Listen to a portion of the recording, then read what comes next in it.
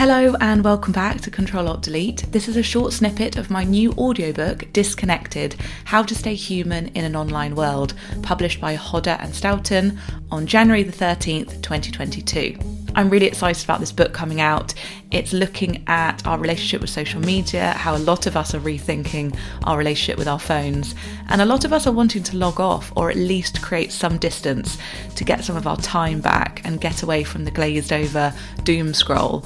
And after a year or more of reduced physical contact, this has made us more dependent on our phones and screens more than ever before. And according to research and anecdotes in the book, our focus on community and real connection has been sent off course, and we're becoming more aware of our time being robbed, how our data has made us a product to be sold. And so really the book is looking at where do we go from here and how can we get back on track. And in the book, I offer lots of tangible tips and advice and prompts and gentle nudges. This book is for anyone who might be feeling a little bit lost right now and wants to find time and yourself again. Hope you enjoy this snippet, and if you want to buy the audiobook in full, the link is in the show notes. Thank you so much for listening to this podcast.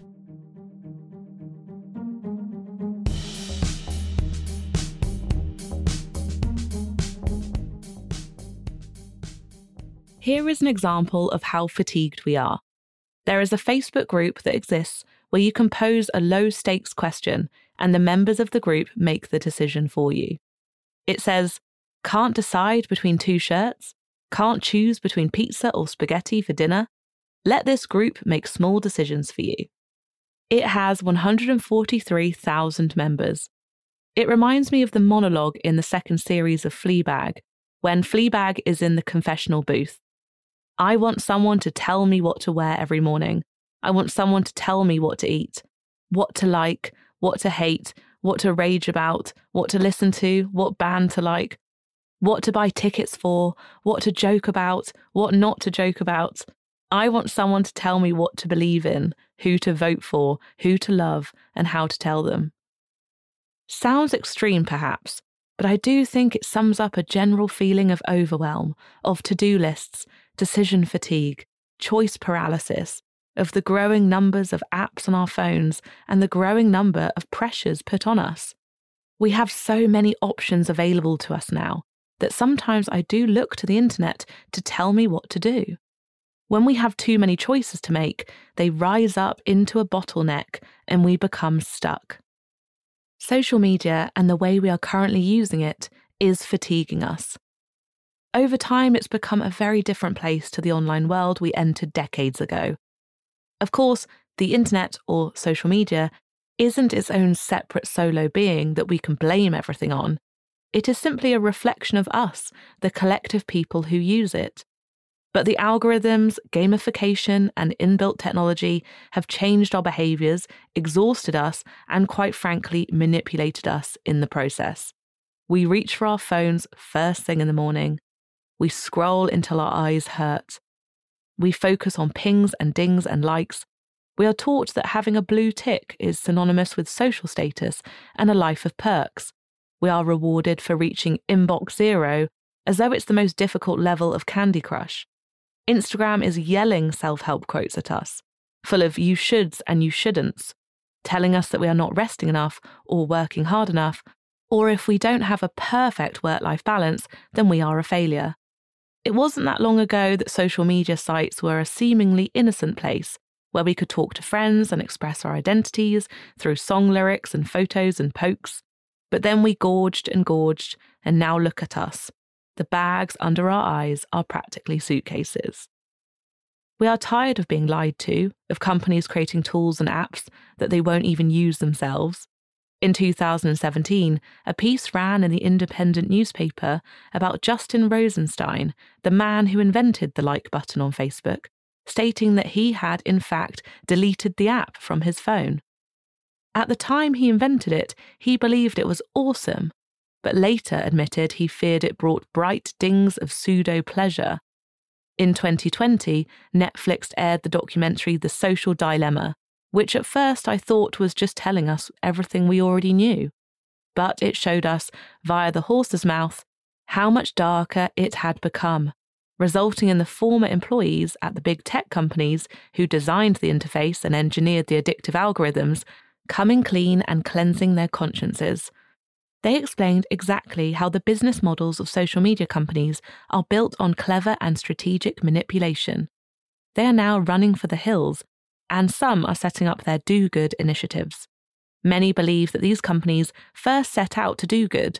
I'm not quite so sure, and it was suggested that the like button was originally intended to spread positivity throughout the world. However, it did always feel weird to like a friend's sad news because there was never a dislike button, and pressing a button is not the same as actually speaking to someone to check they're okay. The like button has consequently been deemed the most toxic feature on social media by the Royal Society for Public Health, as users felt it would continually pull them back onto the sites through endless, pointless notifications. Interestingly, Instagram has since become trialling not showing the number of likes a photo has. I've been experimenting with hiding the likes on my photos, and I'm loving it because it removes any measurement of a person's worth that was solely based on other people's decisions as to whether to like it or not. The way we started to inherently think, should I post this, because you're trying to second guess if people will like it, is completely at odds with any creative output. Good riddance, like button. Of course, the person doing the posting can still compare or despair about how their post is performing, even if no one else can see.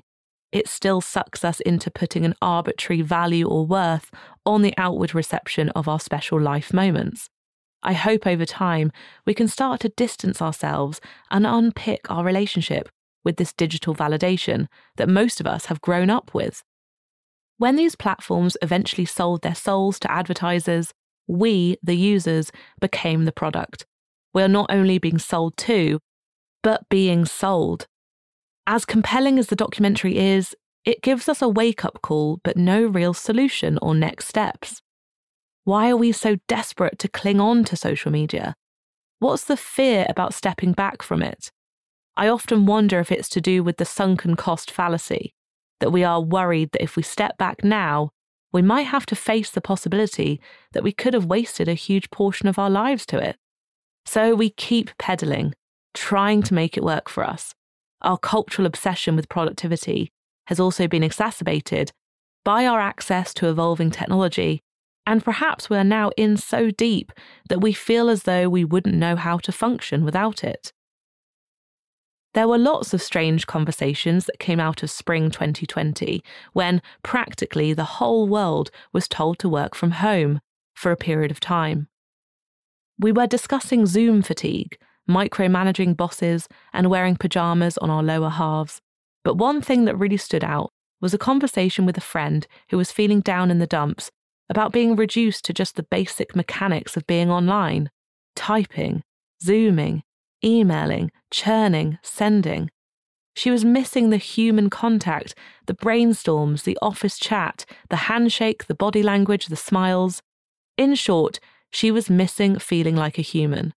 She said she felt like a robot, a machine, a thing that just presses buttons all day. And I said something similar. I felt like a content farm, someone who just posted things all day long on the internet. And regardless of your job, isn't that most of us now? We've morphed into people staring at screens, whether that's creating content for a living or sending emails at work or posting your family photos on Facebook. We are also fatigued at the amount of online abuse, especially that which is targeted towards women and specifically towards women of colour and the trans community. You wouldn't go to a pub where people were shouting and threatening to kill you, so why would you want to hang out somewhere like that online? We're living in a time when, sadly, many people who feel threatened by someone else's differing beliefs can turn into online trolls. As Steve Almond said on the One You Feed podcast, one of the basic forms of convenience now is the convenience of not having to see people you disagree with politically or socially or otherwise as fully human. This is the huge issue. People not seeing other people as human and therefore thinking they can spout whatever hatred they want to them. It's still an issue that doesn't have enough support or resources surrounding it. We can call the police if someone is being hurt, attacked, or abused in the street.